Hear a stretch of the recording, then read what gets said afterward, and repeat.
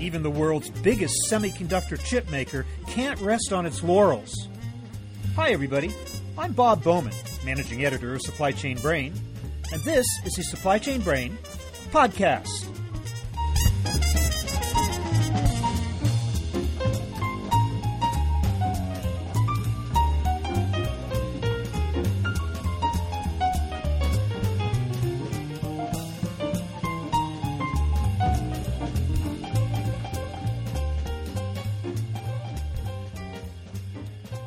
Intel has been a high-tech powerhouse for almost 50 years. Its chips, controllers, processors, and integrated circuits are found in many, if not most, of the world's computing devices. Revenues last year were nearly $56 billion. Back in 2007, though, the company saw itself as lagging in some key areas. It was no longer considered world-class in reliability, customer responsiveness, and control of supply chain costs. So Intel embarked on an aggressive program to change that. It put into place strict performance metrics, benchmarked itself against the competition, and set out to improve operations across the board. We'll talk today about how those goals were accomplished in my conversation with Sharon Hall, Director of Equipment Planning and Procurement, as well as Intel Resale Corporation. Sharon reveals how the company transformed itself to the point where it has once again been designated a supply chain to admire by Supply Chain Insights. And we'll hear a bit about Sharon's own story of how she came into the world of high-tech supply chains. So here is my conversation with Sharon Hall.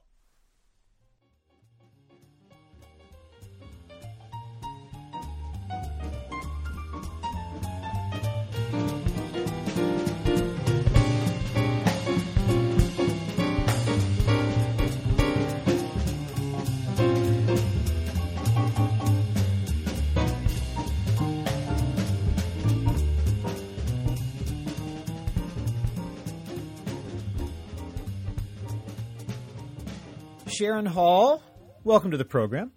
Hi, Bob. Happy to be here. Thanks for sitting down and talking to us a little bit about Intel and its designation once again as a so-called supply chain to admire from Supply Chain Insights. I believe I congratulated you on that in the past. I'd like to do so again.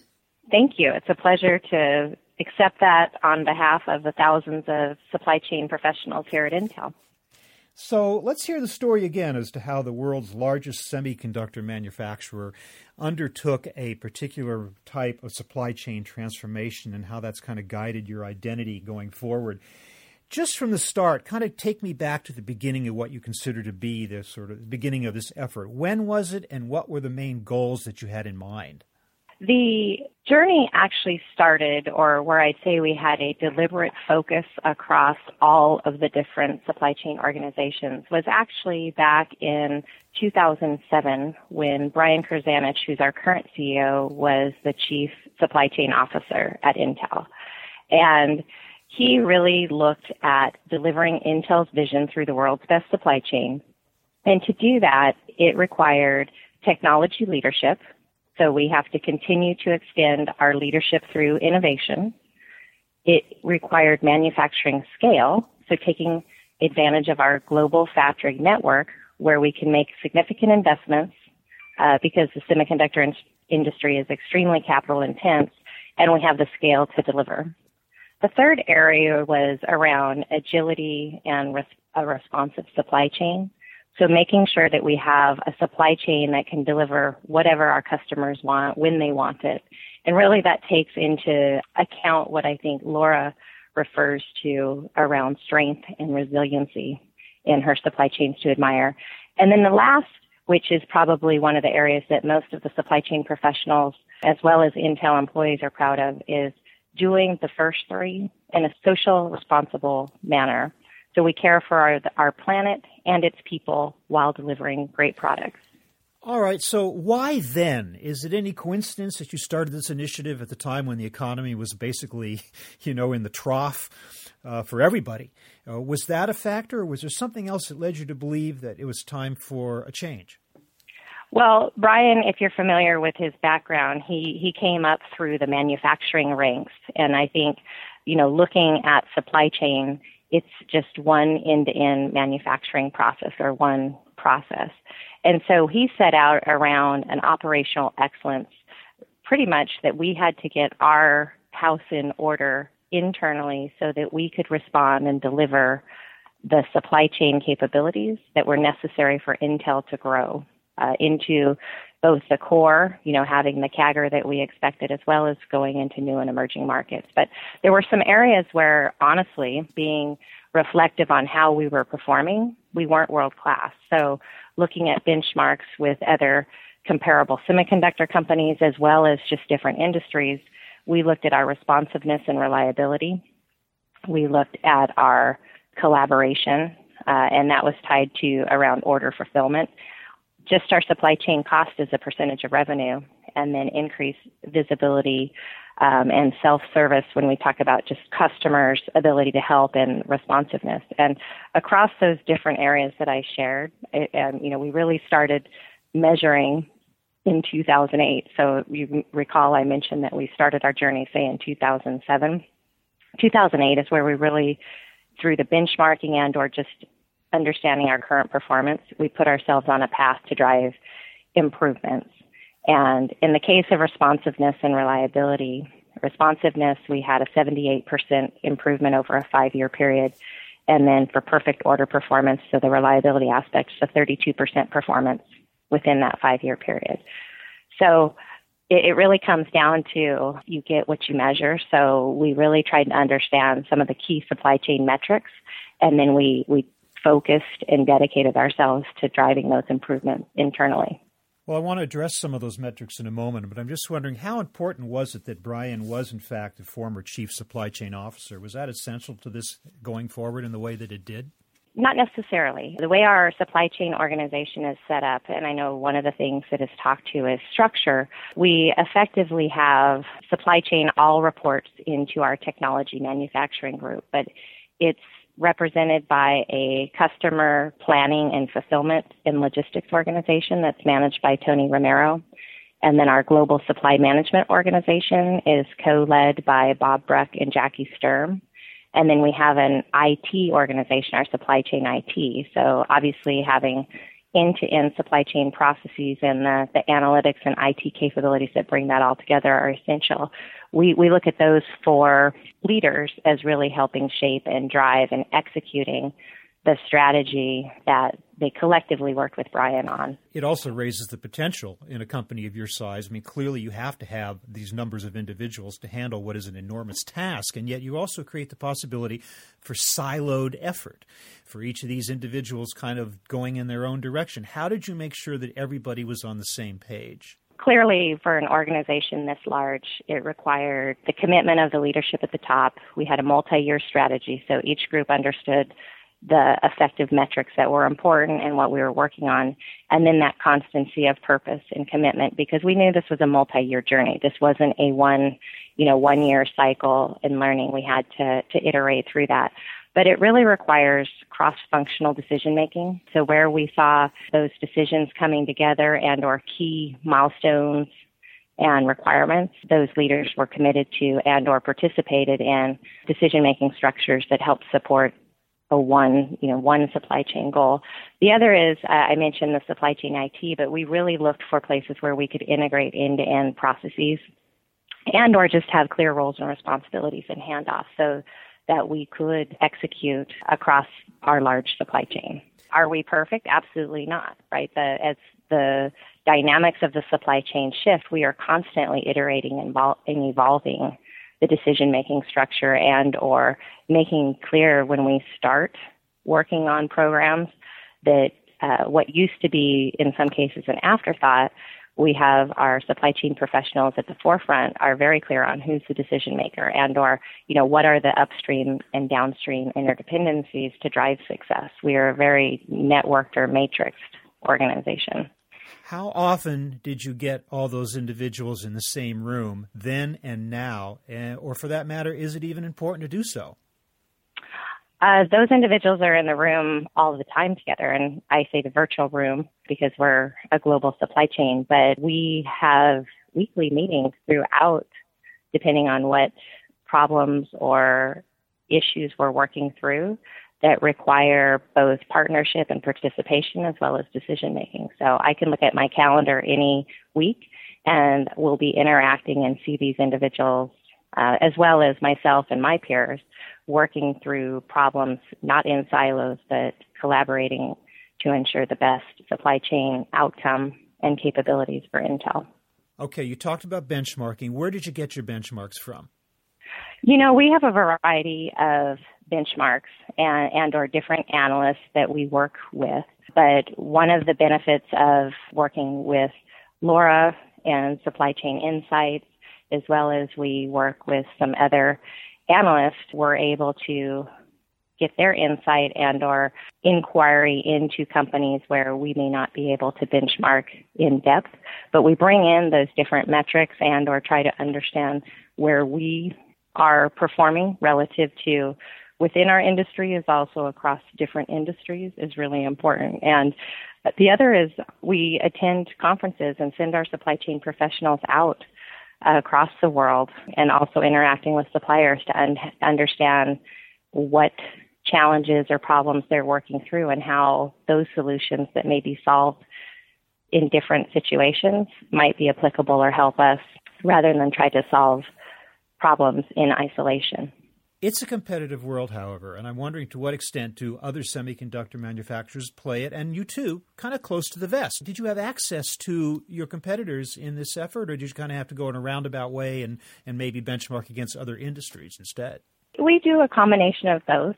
Obviously, in competition, we like to call it co-opetition, but we have fellow travelers that within the semiconductor industry, there are not a lot of competitors anymore. So that with the consolidation and whatnot, we have to work together and partner together upstream to do the ecosystem shaping and development and ensure the right R&D investments with our suppliers and the supply chain in order for us to all be successful going forward.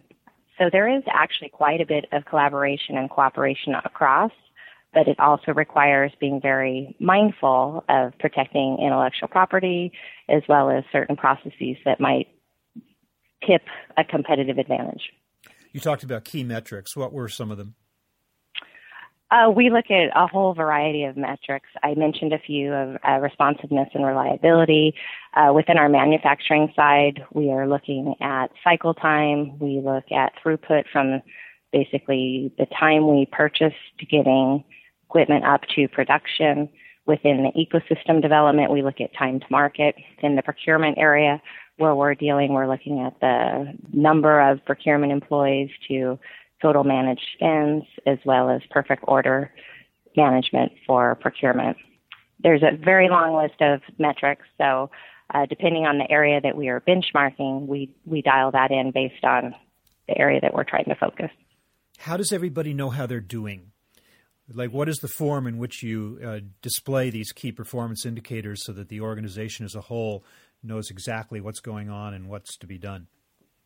Yeah, so at the highest level, and I mentioned this when I spoke at the Supply Chain Insight Conference, we use basically 5 tenets that we manage our matrix to, and that is cost, quality, availability, technology, and sustainability. So within that umbrella, it's where we have metrics then that drill down based on the sort of functional area of business that we're working, as well as we have either core or mature areas of our supply chain where certain metrics apply, as well as when we're going into emerging or we're developing and shaping a supply chain, it may be premature to have those mature metrics in place, in which case we're looking at, innovation and or revenue growth and time to market. I'm just wondering if there's an interesting way that you have of visualizing or pushing out the results, the degree to which you are adhering to these metrics, so that people can kind of see at a glance without having to look at a ton of different reports to understand exactly the progress that everyone's making. That's a good question. And again, I'd like to say that we have everything dialed into a massive control tower and dashboard, but we do have that for certain areas of our business. And we have regular quarterly tied to our quarterly reporting. We have quarterly group syncs where the different leaders that I mentioned, Tony, Bob, and Jackie, are sharing the specific metrics for our areas of business that are driving the supply chain strategy. So we very clearly have visuals that are both available to employees on websites and or based on certain reporting through our analytics. They have access into metrics that are appropriate for their area of focus and the individual employee's deliverables. So you'll excuse me if I say that you're making all this sound awfully easy.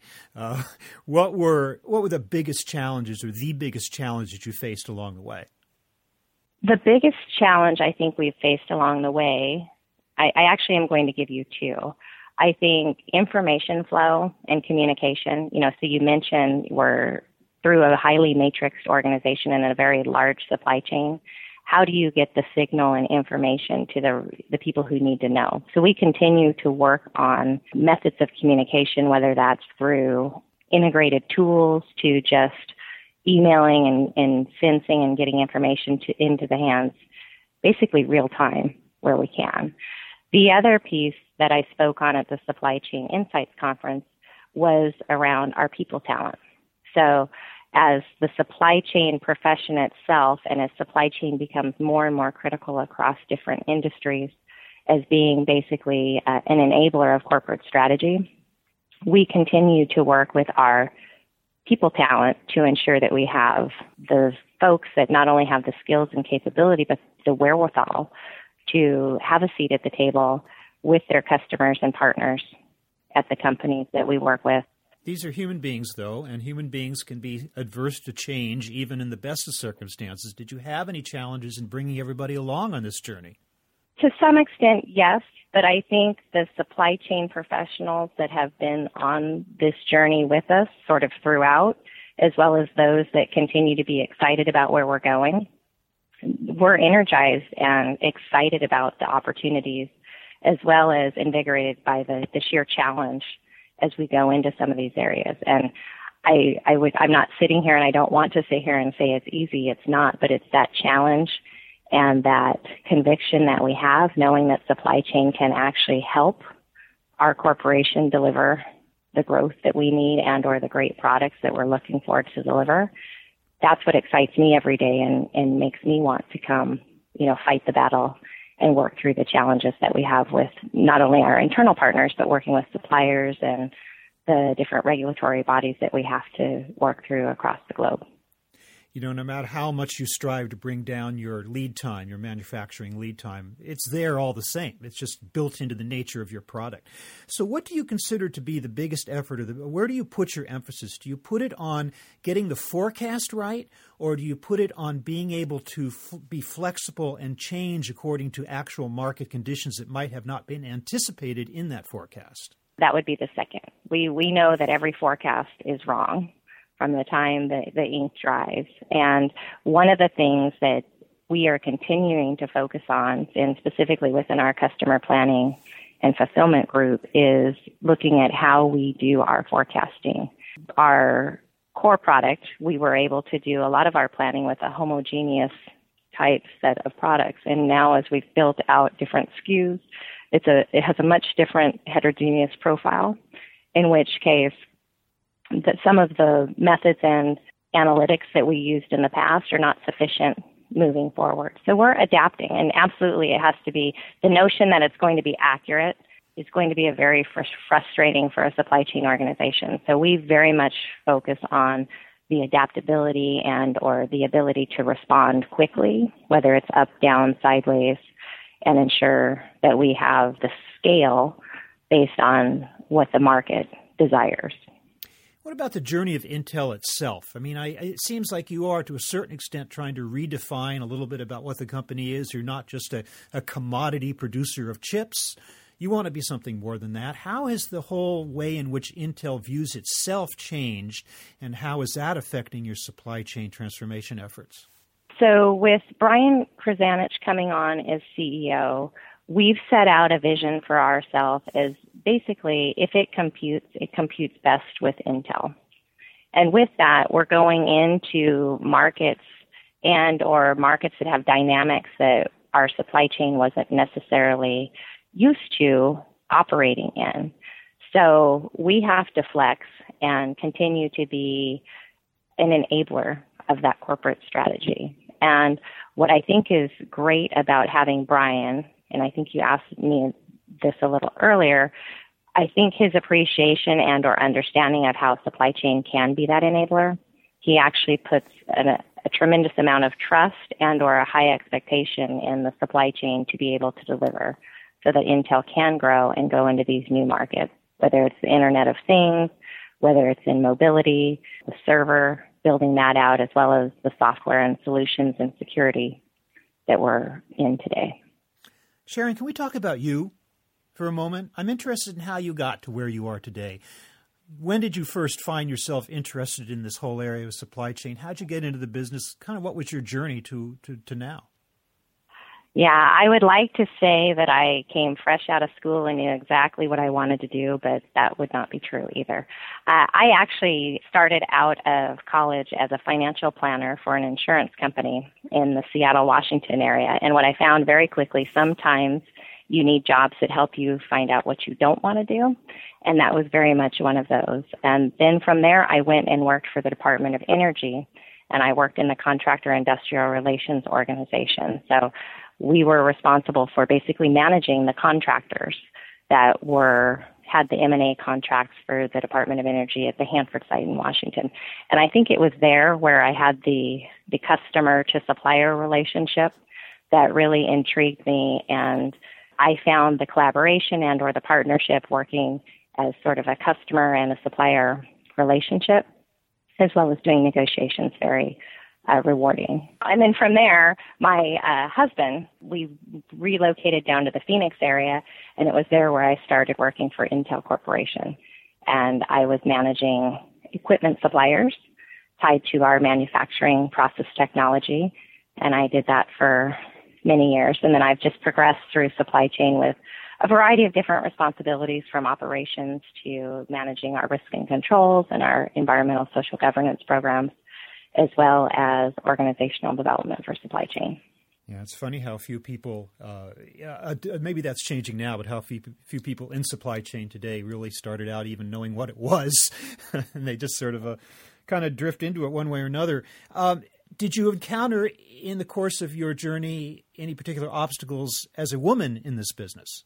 You know, that's an interesting question, and I probably would be foolish to say no that I didn't, but I have always been of the mind that working hard and or delivering results through just doing the best that I could do, regardless of being male and female, helped me, achieve where I'm at today. The thing that I find very refreshing, and I actually sponsor or help here at Intel with some of the different women initiatives, because within the tech industry, I actually have to say I was ignorant until some of the information being shared and published transparently. I was very familiar with Intel because Intel has actually been publishing our performance or our metrics around diversity for the last 10 years. But I was actually shocked when it became more transparent, or you see more companies actually sharing that. So I think the conversation is a good one, but I'd like to think that all individuals, sort of regardless of gender and or ethnicity, are able to be included in solving and driving the best solutions for whatever their company or the capabilities that they're looking for. You said at Supply Chain Insights, the dirty secret of the technology industry is that we are not very good at diversity. So yeah, I had mentioned that Intel, we are focused on diversity. And I think what's exciting to me is seeing with Intel taking a leadership position and really putting information out there and helping other companies understand how we're looking at diversity and inclusion, The industry itself, one is having a conversation, which is great, and are debating and are trying to understand how to work, and we're seeing movement. So I think you'll see over the next 5 years, because that's actually where our goal is, the 2020 goal that Brian announced at CES this year, to be at full representation across all of the categories that we focus on. But what's exciting to me is that conversation is shifting from a numbers to more around inclusion. And the business case for why women is women are buying more than men the products that we're selling. And so when you talk about designing and or creating products that are for the largest percentage of a consumer population, there's a real business case for why you want women and or an inclusive environment to get the best ideas and best products out there. Sharon, I want to thank you so much for sitting down with us and talking about the Intel story, why you guys are a supply chain to admire, and where you might be going forward from this. Thank you very much for your time. Thanks, Bob. It was my pleasure.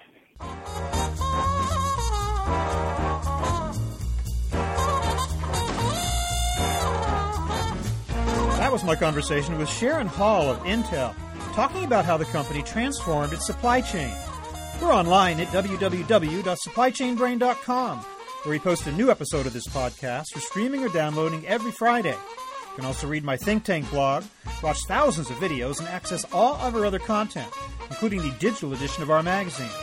Look for us on Facebook and LinkedIn, and follow us on Twitter, @SCBrain. You can also download or subscribe to the podcast on iTunes. Got any comments or suggestions on this or any episode? Email me at rbowman@supplychainbrain.com. Happy New Year, and see you next time.